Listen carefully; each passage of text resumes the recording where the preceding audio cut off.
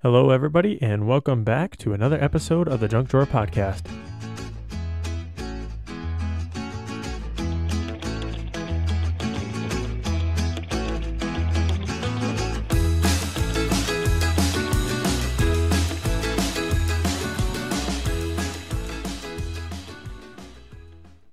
Alrighty, welcome back to the Junk Drawer Podcast, and this is another what did we call it? Roundtable discussions with Quincy. I guess is what we kind of settled on for the topic of this mini series within the Junk Drawer Podcast.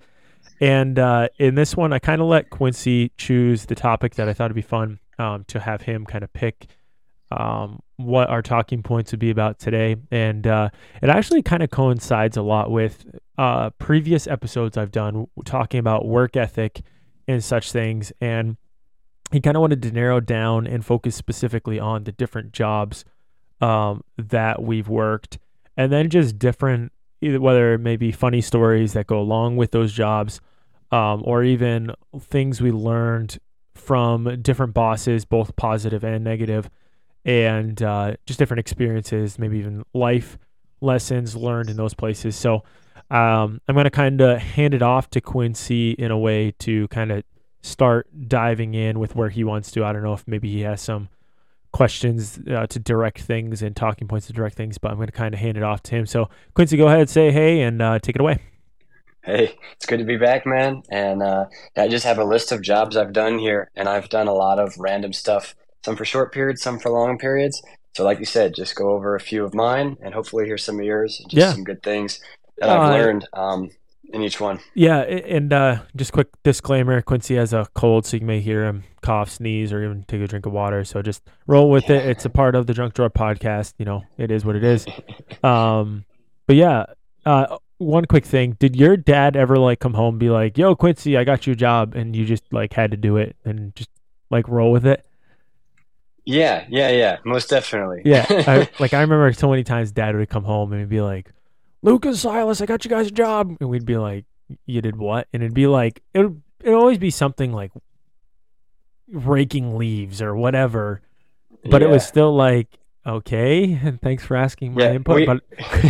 We had a word for that in my family. We called it, instead of volunteered, it's voluntold. So Dad would come home and voluntold us to do something. Yeah. But yeah, anyway, I don't want to take it away, but go ahead. Serious. No, so I'll just start at the very beginning. I think the first thing I can ever think of that I got paid to do for somebody else was cleaning out this guy's garage. And when I was in West Virginia, there was this guy who was he was in the pharmacy industry, I think. He was pretty well off. And if he lost something, he would just buy another one. And then, he would tend to lose things. He's kind of forgetful. And if he had two of something, he would just throw it in his garage. And so his garage just became, he had shelving and stuff in there. It just become piled up with a bunch of random stuff. And so once a year he would go through and he would have me come to, and we would take everything out, all of the whatever mowers and motorcycles. He had several, and tools. And then we would deal with all the random stuff, and we'd throw so many things away. And he gave me a lot of stuff. If I found two of something, I would be like, "Hey, can I have this?" And that's what I was going to ask. Is it like kind of like the hoarders? You see these guys that go in and clean out the hoarder's house, or even like they'll buy hoarders' houses after, and they'll go through and they'll be like claiming everything, and you find some good stuff. It's kind of, as I was going to ask, it was kind of like that. I was like, "Oh, yeah, most definitely. Hey, I found two of these. Can I take one?" Yeah, absolutely. I still have a knife that he gave me. It was a pretty nice knife, but it didn't have a sheath. And so he's like, "Oh, I don't need this. You can have it." So it's pretty cool. I got a handful of things. So yeah, it's just first thing on the list, because first thing I ever got paid for. But definitely learned two things. One, he's a very giving man.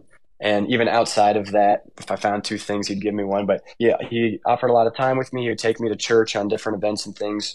My parents were able to make it. We lived close to one another.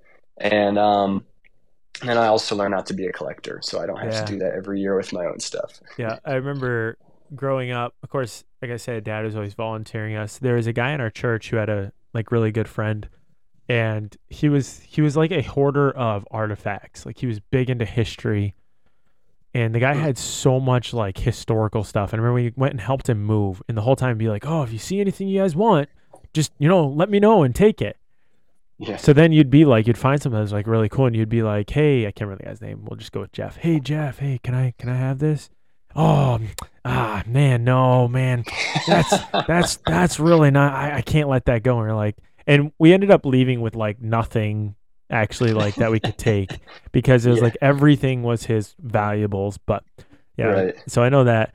My first job, I guess I talked a lot about working with my dad in the family business. So that would really be my first job. So because I already covered that, I don't want to beat a dead horse. So I'll cover kind of my first job outside of the family business, right down the road from where we lived. Actually, I could walk to his house through the woods in about 20 minutes. So we lived on like the side of a mountain. So we were kind of on one side, and then you kind of go over the slope, and he was on the other side.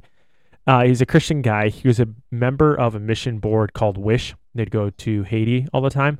And the Okay. first thing I started, he's also a welder. And the first thing I started doing for him was I'd house sit. Him and his wife would go for 2, sometimes 3 weeks at a time. So because we lived so close, we'd house sit for him. They'd like stock the fridge and freezer because they had a Yeah. dog. So we'd go house sit for him. Okay. But then I also worked with him in the shop. I didn't ever do any welding for him. He was actually going to teach me how the year we moved. So it's Uh, kind of a little bit of a bummer, but I did. Me and actually, I think Hunter worked for him some too in the shop. We did a bunch of stuff, learning different things, how to grind and do different things with him. But then we'd also do a ton of landscaping for the guy. He had like a pond up on a hill, and he bought these like 6 by 4 foot pieces and then like 6 or 8 inches thick rock. And so I had to use like my. we built these stairs coming down. I think it was me, Luke, and Hunter Okay. did that. So it was a lot of fun. I would say that that was probably my first job outside of like the family business. And he was just very generous. It was kind of like one of those things as, young. I mean, I started working for him, I was probably 12 or 13, like doing stuff. Okay. But yeah, it was another way of learning how to work. And he was just very generous, which is cool. And especially having another Christian a mentor that you're working for, I think is super important because then you learn responsibility working for somebody else at an early Hmm. age. And you learn work ethic, but it's coming from, it's one thing to learn from your dad. And I think that is primarily where you should learn, but it was awesome seeing that same work ethic in another Christian man that was teaching us at the same time. So I think that's good. I think it's important, the different role models position. But yep, go ahead. Yeah, no, for sure. I guess I'll lump the next two or three, two and a half together. The half is my short stint at seeking to be self-employed and doing a lawn business. And I wrote out on a bunch of note cards by hand my name and my phone number. It's actually how I memorized my phone number because I wrote it so many times on those note cards. Your business And cards. offering, yeah, You exactly didn't right. use Vistaprint? No, man, I was probably 13 years old. I didn't even know about Vistaprint. So I wrote my phone number on there. I just had a flip phone with the minutes, and I would go Yeah. around and knock on doors and try to get. I remember one time I knocked on this lady's door, and I would offer to do everything, and this lady in particular had her gutters were all full. I knocked on her door and I was like, "Hey, I'll clean your gutters out for so much money." I gave her the spiel. She's like, "How are you going to get up to the gutters?" I was like, "Well, I'm going to climb a ladder." She's like, "Oh no, oh no." I was only 12 or 13, and I guess she didn't trust me to go up on her roof Yeah. Yeah. and clean out the gutters. Like, come on, man, couldn't catch a break. Right. But I finally got one guy, and I think I was charging 20 or 30 for a lawn at the time, and he expected me just to mow. And so I showed up with a weed eater and a blower because that, in my mind, is doing the job right. And I mowed, weed eated, and then blew off his driveway. And he was so impressed with that. He was like, "Oh, wow, I'll pay you extra." So he paid me 40, and I Nice. kept him for 2 or 3 years after that. And obviously, I had to move on and do different jobs because it didn't work out to sustain me full time. But I was able to just use him as extra side income. Definitely Right. taught me going the extra mile and Right. taught me about rejection too. I remember the part of the family business, window washing. We also did power washing and we did gutter cleaning, which it was always like the worst part of the job because you had to get up and clean out gutters. Hmm. Out of the three, like gutters is probably the worst. I remember we're at this one house and it was like a cottage or like a cape, and Brendan was cleaning out the gutters, and when he pulled the leaves like out of the spigot or out of the spout, like going down, Yeah. he didn't see that the drainage gutter going to the ground was disconnected. So it was basically like a break in between. And so Okay. when he pulled it out about I don't know how many gallons. I mean, a completely full gutter on Yeah, probably a yeah. 20 foot of front foot of the house, completely drained, and right below it was this lady's iPhone. So the entire gutter just drained on her phone. I remember we were all like scrambling trying to get it, but it was Yeah, funny. And it's crazy the predicaments you get yourself into just as you're working, just like the crazy things that happen. And there's like oh, not yeah. much you can do about it, but hey, you kind of just roll with it and figure it out. But Right, right. yeah, Yeah, for sure. but yeah, and then So then, yeah, oh, go ahead, go ahead. well, no, actually, you go ahead. I'll go after you. Okay. Well, the next two things I was going to lump together are kind of my last two jobs that I did that were for other men in the church or whatever before I actually, had to fill out paperwork and quote unquote real jobs, you could say. So this one was pressure washing and then doing landscaping with a guy who actually had a business up and running. Excuse me. And for pressure washing, I was probably 14 or 15 when I started, and we would go and pressure wash semi trucks and semi trailers, Oh yeah, sometimes the inside of empty semi trailers. And that was a lot of fun. We had a pretty big and powerful pressure washer, yep. which I told my folks Was it one of the ones that was like in a vehicle, like or on a trailer, or was it? yeah, yep. It was Did on a you trailer at the did it do time. hot water too? I don't know. I don't think his probably had the capability to, but we never used Yeah. that if it could have. Yeah, sorry to It interrupt, had but like I a remember Dad, like that was the one thing he wanted to move on to was getting a hot one to do like gas okay. stations and stuff because you have to have Oh, the hot sure. water to get like the oil and stuff. But Yeah, yeah, we moved before that came to fruition. But yeah, sorry, go ahead. sure. No, yeah, I don't think his was hot water. But anyways, so we would have a huge, that big pressure washer, which has ruined me because all pressure washers today just seem like amped up hoses after using Yeah, such a powerful commercial one. But we'd have two lines. One would be a soaping line, one would be a rinsing line, and yeah, we'd soap the truck or trailer up and then rinse it off afterward. And I'd say both of those jobs taught me two things primarily. And one would be continuous improvement. And I think there's a lot of people you see them work and they're content just to get the job done. And yeah, once they're done, like, okay, I'm glad. But here, in landscaping and especially in pressure washing, you're always trying to gain more time, do it quicker without losing any of your accuracy or without losing yeah, any quality in your finished product. And so always watching, the expert, how he does it yep, and trying to learn yep, from him, and then always growing in yourself yeah, is one of the important lessons there. yeah. And that's actually a really good segue, kind of into one thing that I was going to talk about. And so right now, just through awesome opportunities, I talked a little bit about the job I do now, in earlier podcasts, but right now I'm actually in a leadership position in the company where I work. I work side by side with my boss, which is awesome. And, as I've done this, I've kind of been in this role now for about no, actually this is my third year in the role that I'm in. And one thing I've learned is like in training people, it's like a totally different animal. Like it's one thing to have a job and get to the point to where you're excelling at a job and you can be really, really Mm-hmm. good at it. Then it's like a whole nother thing training other people. Mm. And you see way more of the flaws that can be there. You realize like I didn't realize how God had gifted me for what I do until I started training other people and seeing that. Sure. And I don't mean that like arrogantly. I mean that with all humility. Like I it really put into perspective that God truly has given me a gift for what I do because like trying to train people and then they don't get it. And then you are trying to, and it's not necessarily a fault of their own. It may just not be their, their niche. It may not be the way their brain thinks 100%. So it's going to take them a little longer to learn and they can get it. Mm-hmm. And it like totally teaches you patience. It completely changes how you approach a job. Like I do a lot of things a very specific way. I'll go into a job knowing exactly how I'm going to do it, exactly how I'm going to get there.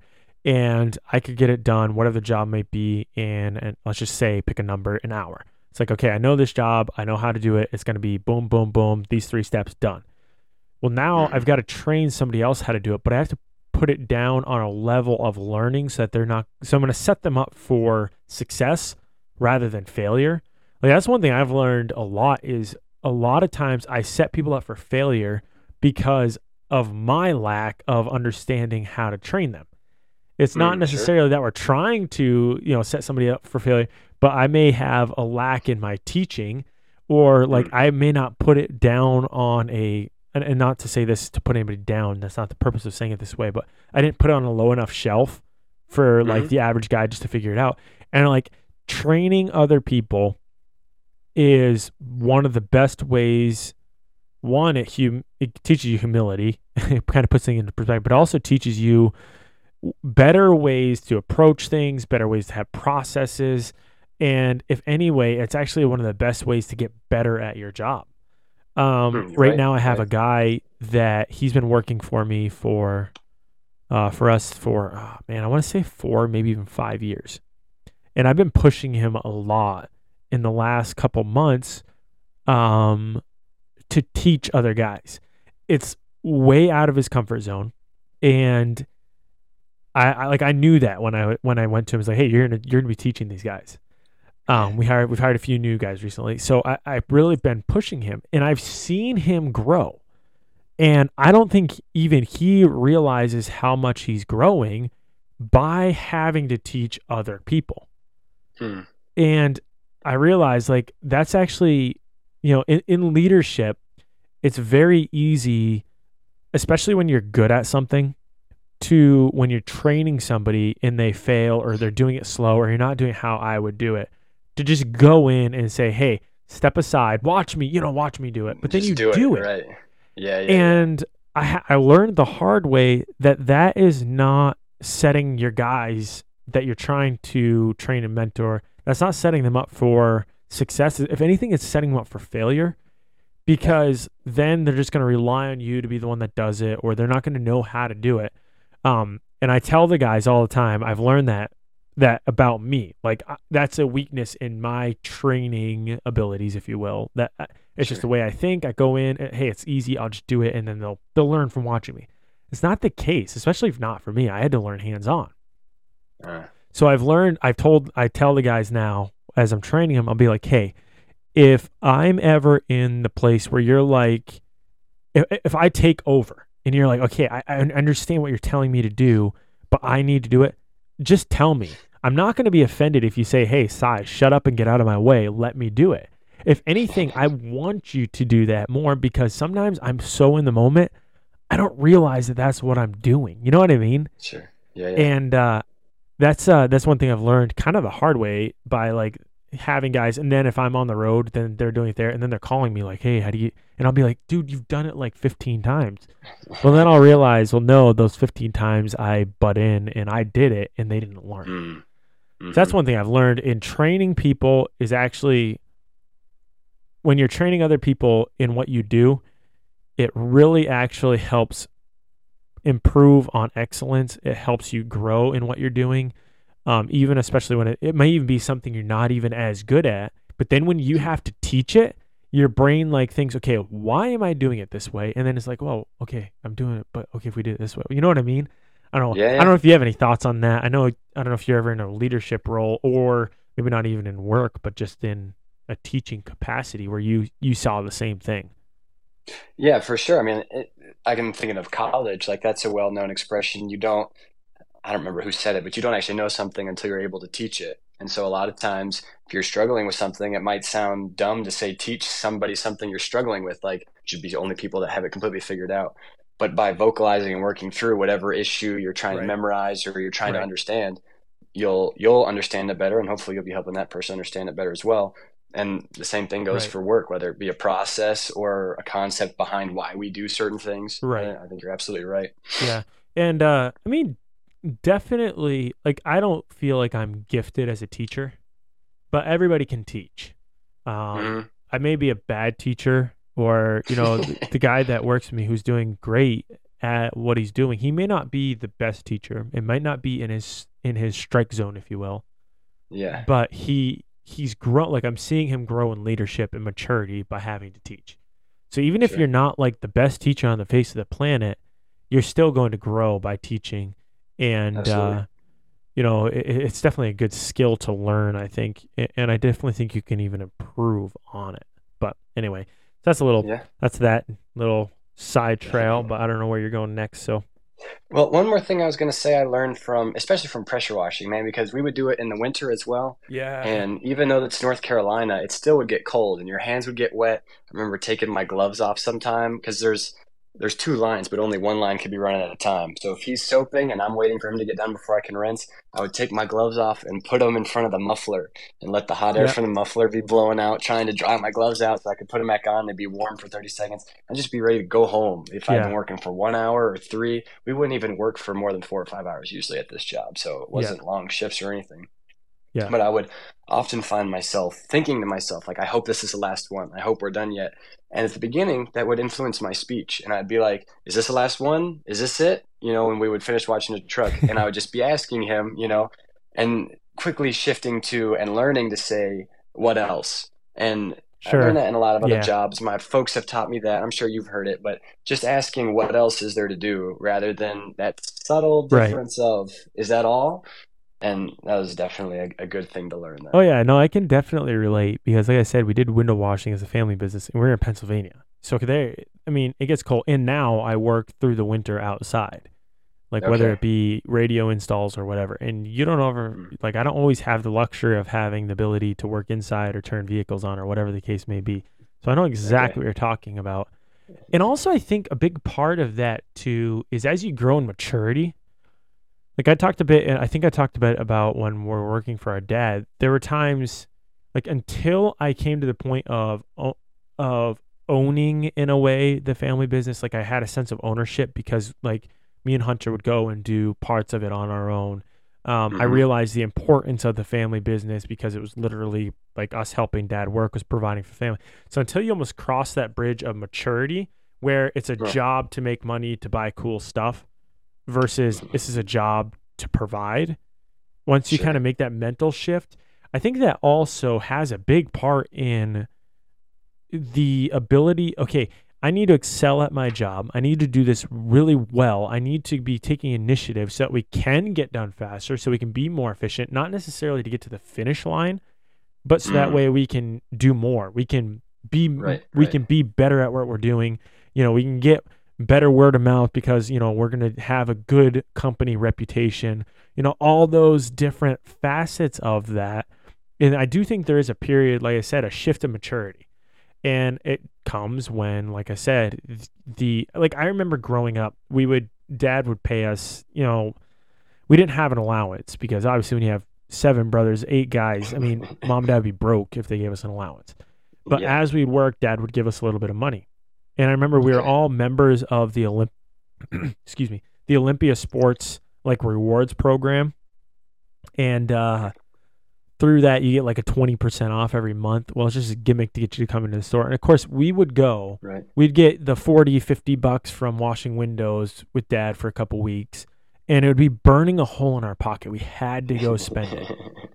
And then as I got older and got to the point where I got my car, it was like, oh no, I got to pay for gas. I got to pay for maintenance. Then it was like money was like, okay, now let's save this money because I need to have it for when my piece of junk car breaks down or Yeah. whatever it may Right. be. That No. shift of Yeah. maturity goes from getting money to blow money to getting money to save money.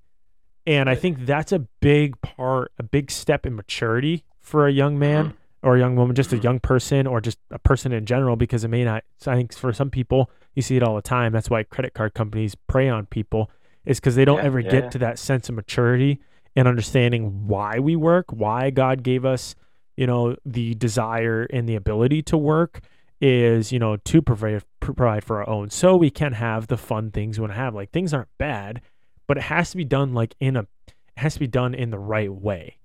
Right. And I think that is a big part of why it's important to work as a young person, grow up Mm. working, because then when you get to that point, you have a solid foundation and it's natural. It's a natural transition to providing for your family, to providing for your wife, to providing for yourself if you're single, doing whatever. But yeah, I don't know, thoughts on that? Yeah. No, I totally agree. My parents, they made me save most of everything I made. And at the time, I was pretty upset about it. But then I got to college and, I had a lot more saved up than than, my classmates. A lot of people sitting out Yeah. years and things, and my parents were able to help just a tad and I was grateful for their help, but I paid for the majority of it Yeah. myself. Yep. And I was able to make it for a while without having to get a job in college because I had saved so much. And that's ingrained in me now. I finally got a really good job, and I'm able to do that while I'm taking my master's. Mm-hmm. And we'll get to that later, I imagine. But that mindset is still there, and so I'm looking at not Sure. just how can I blow it, but how can I save it for the future. Exactly what you're saying, Yeah. and that goes into the habits we had, Right. and to how we grow in our maturity and our view of money. Yeah. And I think one cool thing, and I definitely want to do it and give my kids the opportunity to have this. So we all lived at home as long as we could. I Mm-hmm. know a lot of guys that it's like, oh, I want to get my own apartment, get my own apartment, get my own apartment, or whatever, move out, get my own house. And I don't mean in a way like my brother Tim wants to get a house to flip. That's a different story. Okay. That Yeah. Yeah. has a Yeah. goal at the end. But like a lot of guys, like they're it's like almost like a status symbol to move out. Yeah. And I think that there is the weakness of our culture where kids never move out. Like that's totally a different animal. Not going to touch that. But my dad gave us the opportunity to live at home. And, we helped out with a little bit of, rent, if you will, but it's basically to cover the money that they're throwing at food for us. And Right. then if Right. we had a phone or if we had a car, we paid our own phone and our own insurance. Mm-hmm. And I think that that's awesome because it gives you the ability to save without the pressure of having to, throw money at rent or throw money at whatever. It gave me the ability to save a chunk of change. So that way, when I got married and when I went to school, I didn't have, other expenses. I was able to put all that money away for the future. And I think that's awesome. And I want to be able to give that opportunity to my kids one day of, hey, as long as you are, living right and respectful of all that for your mom and me and family and all that, and you're able to, live at home, save your money for your future wife and kids and blah, blah, blah, because that's the opportunity my dad gave me. I know that's a little bit of a rabbit trail from what we're talking about, but I think it does play in a little bit. Yeah, no, if I just can the value go of one that. step further, Yeah, go if I ahead. can go one step further down the rabbit hole, I actually read an article the other day that I don't remember the exact wording. I'm pretty sure it was titled something like comfort versus autonomy. And it was kind of looking at what you're saying from the opposite perspective. And you touched on the opposite perspective, and I think it is really important what the attitude of the people are.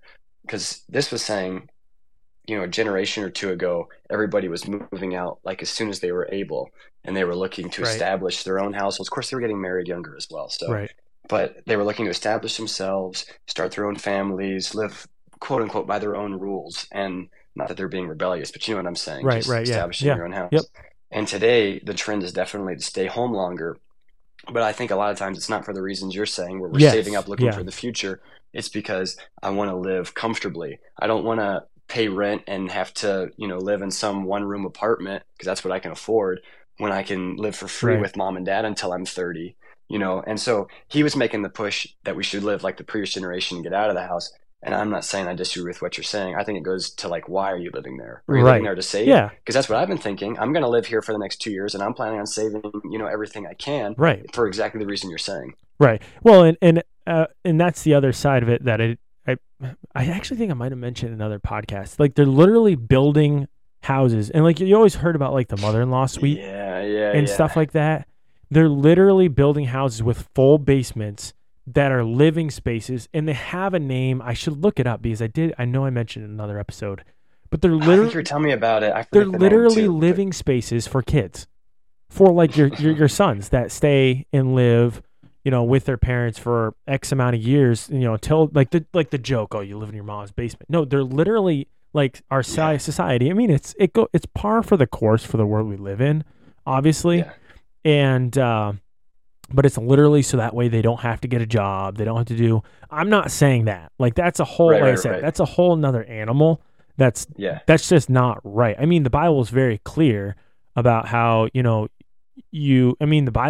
biblical model is you did live with your family until you.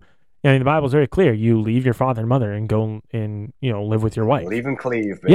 Yeah, and that was the biblical model because your parents gave you the everything you needed. You worked with your parents. I mean, Bible times, obviously, society is different now. So obviously Right. there's that aspect to it. You can't always compare apples to apples because society changes.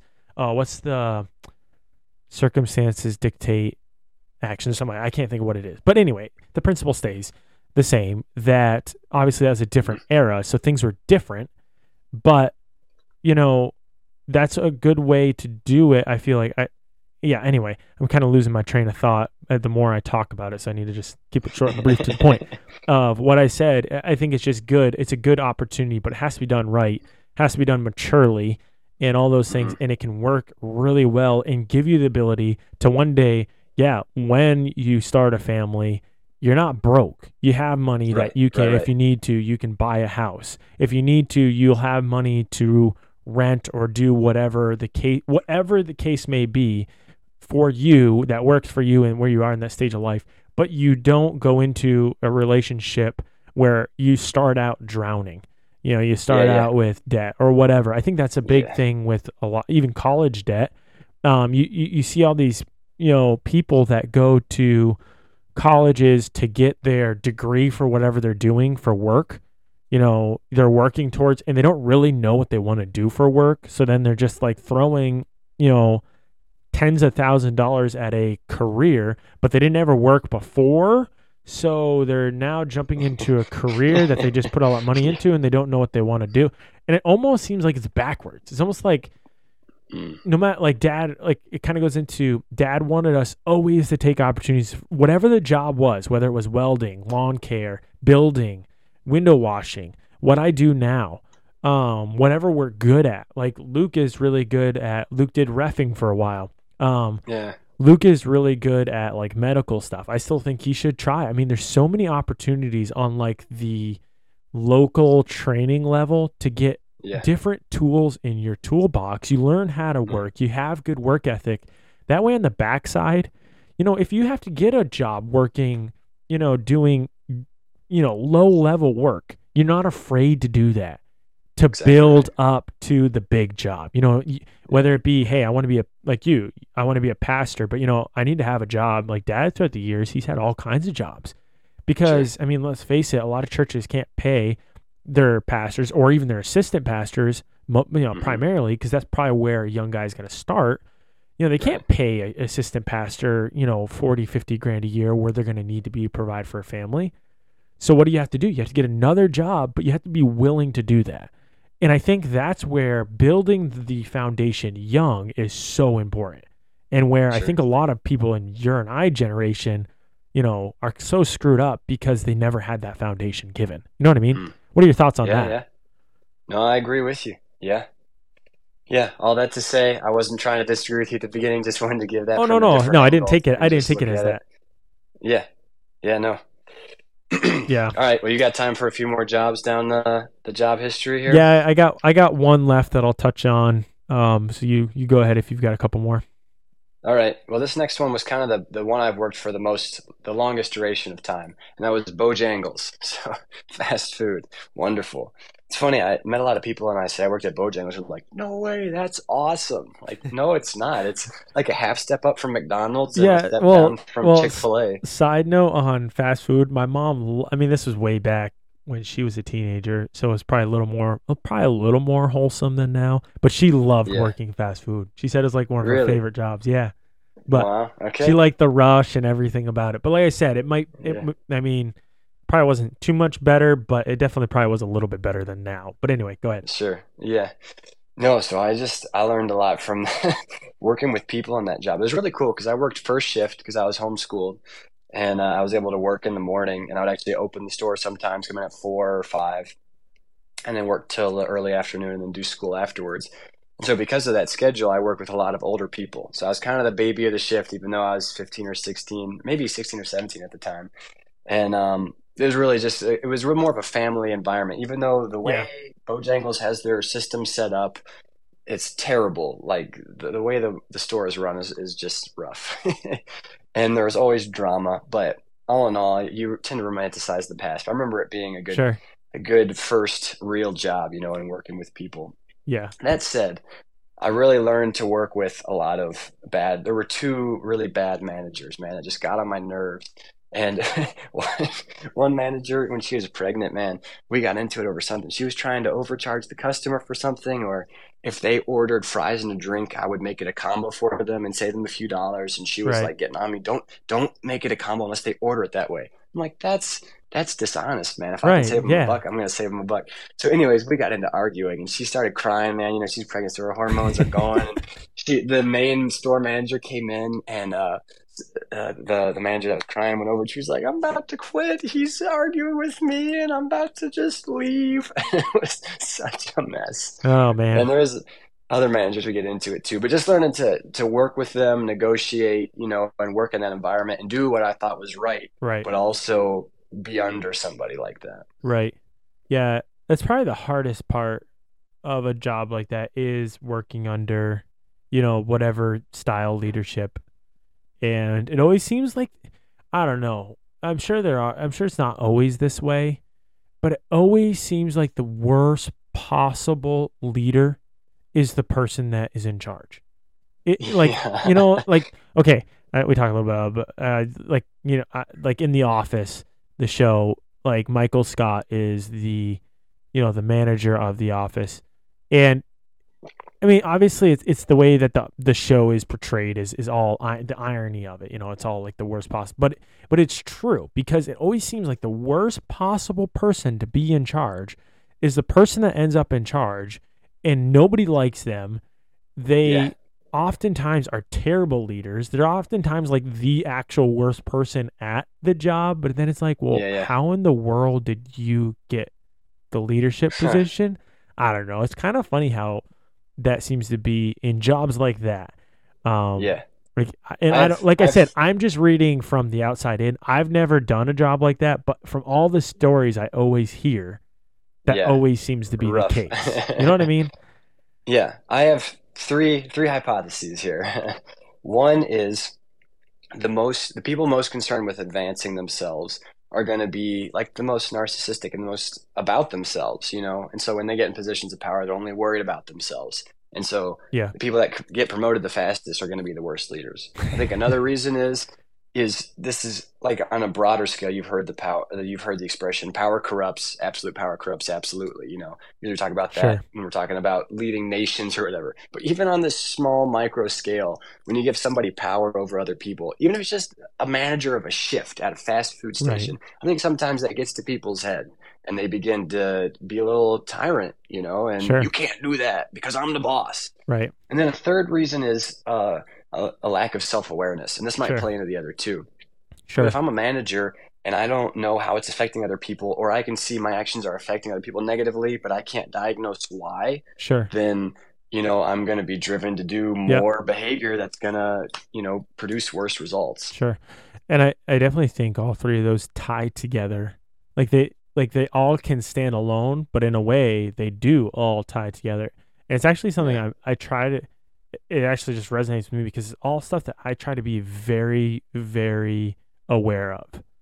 Like Yeah. as a leader of people, I try to be very aware of those facts because it is easy, the butterfly effect, like Rob O'Neill calls it, that we don't realize our actions, how they, like, it's like the angle thing, when you shoot a gun, from here to there, it's only 6 feet off target, but then you go a mile down the road and it's a Sure. mile off target.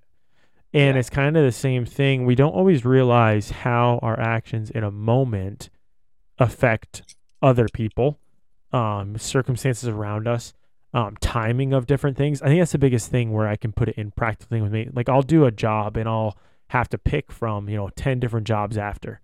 And I have to really plan out, okay, I need to do this, then this, because this comes before that, or whatever the case may be. And a lot of times we miss the fact that, yes, the butterfly effect of how things affect other people. What was the second one you said? I'm trying to think. I just lost it. People who are given positions of power often use that. It gets to their head, basically. Yeah. Yep. And that's another one or even people think it's going to their head. So then that creates drama. Like Oh, there's so sure. many different parts to it. So like the ability to stay humble and keep things in perspective of the role we're given, and then the power part of it. A lot of people are just like the Michael Scott, or you take it in, the work is kind of the microscope. Like you think politics and how people get into politics, and it goes right to their head, and all just the different factors of that and how they all play together can definitely be crazy. And actually, that makes me think of I forgot what I was gonna say. I'm having a day here, but anyway, I can agree with all that for sure, and definitely those three things play into each other, and Yeah. they can definitely create, as they say in Maine, a recipe for disaster. I Yeah, like that. I'll talk. Just me. I'll finish up my side of this, and then you can give your closing thoughts, and then we'll wrap it up for today as we're almost out of time here. But we worked. I think it started me and Luke. I had just got my license, and we started working for a guy renovating a building.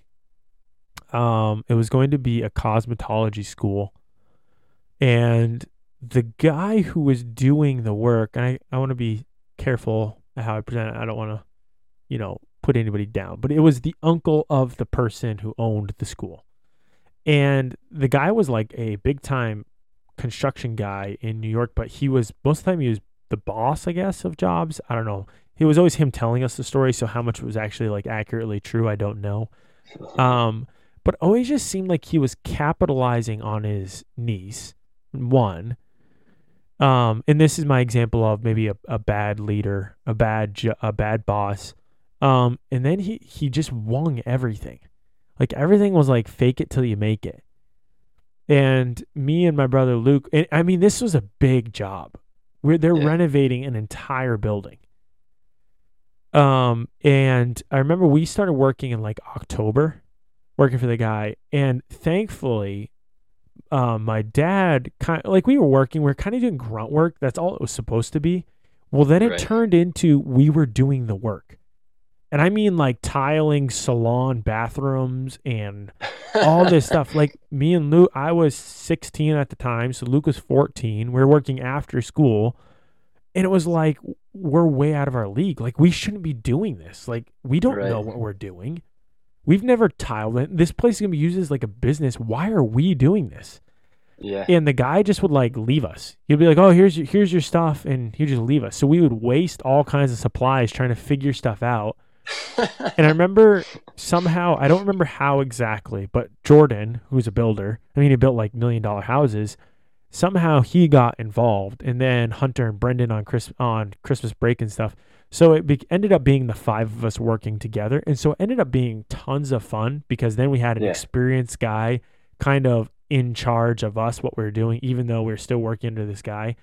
And it was just crazy because it was like we got hired to come in, and literally the way it was pitched to us was to come in and do like the cleanup work, the grunt work, the empty the trash, clean the place out, run errands, be the assistant to the person doing the job. And then it was us, a 16 and a 14. Like it got really, there's one point where like we might need to quit because there'd be people like contractors come in to do like some parts and be like, "Oh, shouldn't you guys be in school and stuff like that?" We'd be like, "We're gonna get in trouble. Like, even though we have permission to do this after school, we're gonna get in Yeah. trouble." But then I remember Jordan came in. It was around Christmas time. Of course, then it's like we had the stereo set up, blasting the Christmas tunes, and it was fun. But it just made me think like that guy was a horrible boss. Like he Yeah. was terrible. But it taught me, like I remember it was also my first exposure to like really worldly men. Hmm. I mean, and I don't mean that to put down people because, the world's going to do what the world's going to do. I don't know if that makes sense. So, but I remember going home and I would literally feel sick. And I'd go home and I'd talk to dad and I'd be like, I want to quit. Like, I don't enjoy it. Like, there's these guys that come in, they're listening to blah, blah, blah. They're saying this, they're talking about that. And I didn't really know how to parse it. in my mind. So, but then talking through with dad, and dad like, no, this is really actually good for you. This, that's the way the world is. And so he used it to teach me and taught me why, okay, this is, biblically why this, or this is why you do this. This is why this is right. This is why this is wrong. And so it taught me, it almost helped me transition as a man of, okay, I can't always be protected by working in sheltered environments. You know what I mean? And so even though it was probably on the list of probably my number one worst job I ever worked doing, in a way, it taught me some of the most just about life experience. And so that's kind of how a negative job actually was a positive. So that's kind of my last little tidbit for this episode, but I'll leave it right there for what I'm going to say, and you can go ahead unless I have any comments on your comments. Well, no, I'll just say first that I agree with you. I think usually there's one of three reactions to a work environment like that. One, yeah, they're going to quit immediately and be like, I can have no part with this. The other is to kind of be like, oh, well, I always kind of wanted to be part of this crowd anyways, and just to lose your moorings and listen to their kind of music now and talk like them and all that stuff. I've seen that happen to friends of mine. Sure. And the third is to stay true, but to become conceited. And it's like, oh, well, I'm better than them because I have a standard and they don't, And I think, I appreciate how your dad worked you through that and how you responded to it, that you didn't do any of those things. Yeah. And just stayed true to what you believe, but not be influenced by them either. I think that's rare. Yeah. I know I have a lot of friends from growing up that, the second they got into an adversarial work environment or whatever you want to call it, because they were so sheltered and so sensitive, and then they didn't have the backbone structure like I had to fall back on, it completely messed with them. You know what I mean?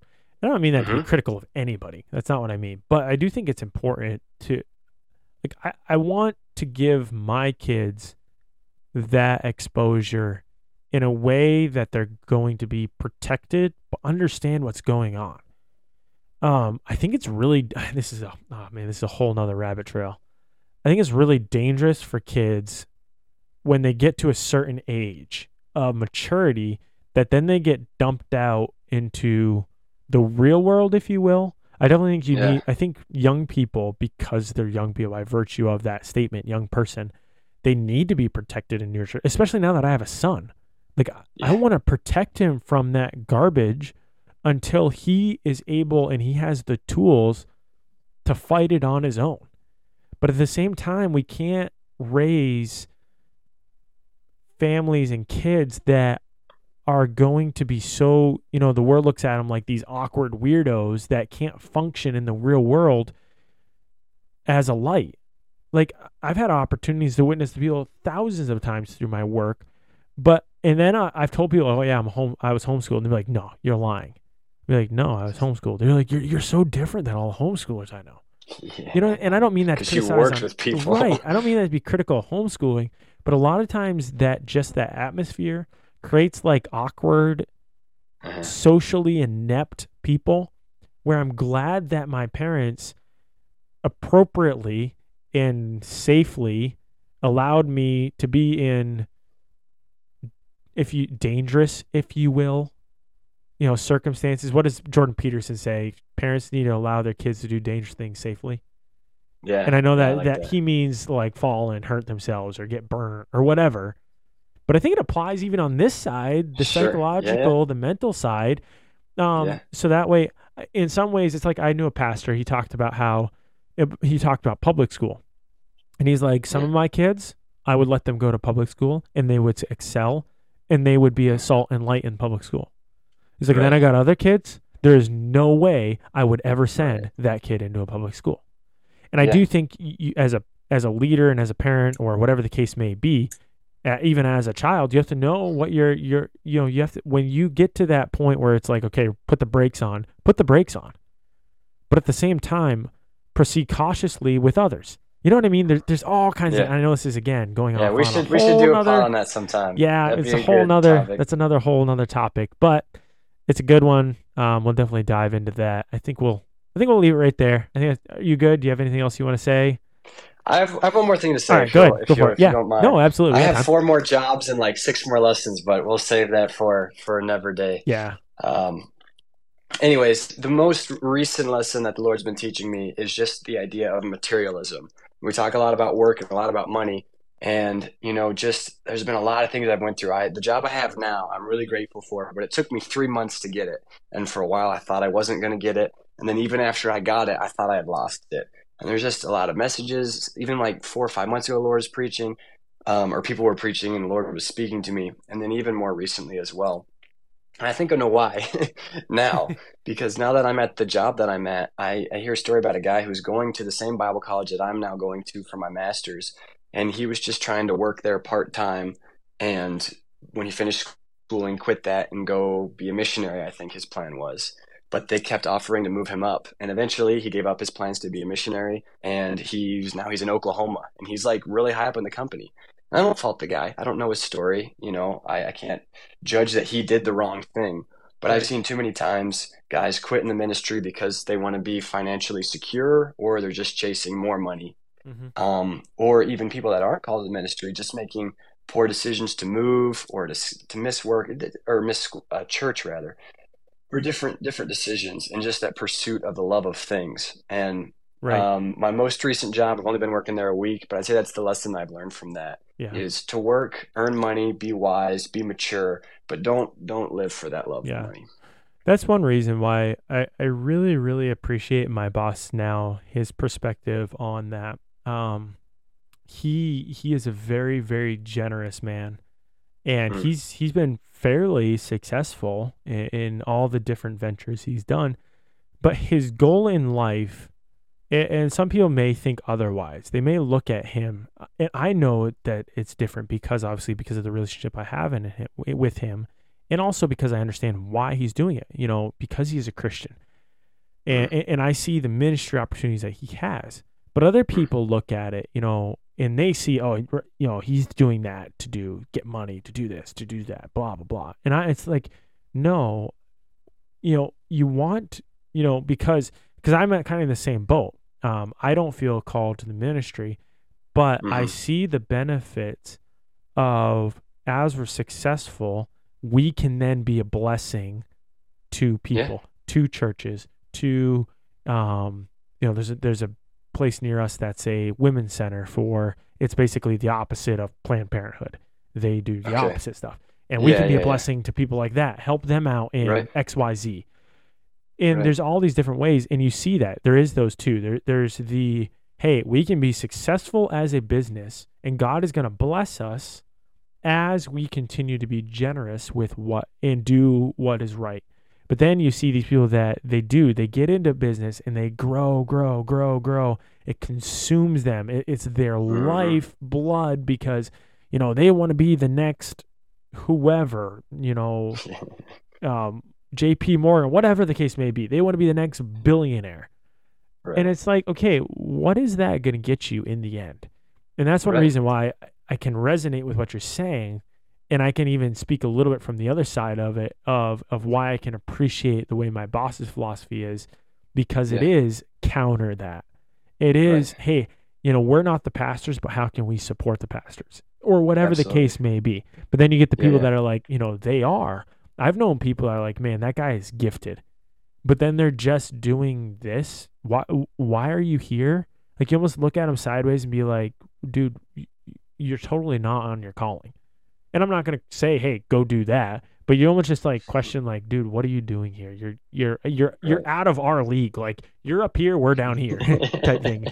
And whatever the No, case don't may be, say it may that. not be they need to be in ministry. It may even be, hey, you need to be in another job field or whatever. But you know what I mean. Sure. Sure. So yeah, I can definitely agree with that and all that. So all right, cool. Well, we're just under an hour, so that's about where I like to keep these ones. So that's perfect. Thank you, Quincy, again for being on. We'll do it again in about a month. Awesome. We'll pick another topic to rant on for a little while.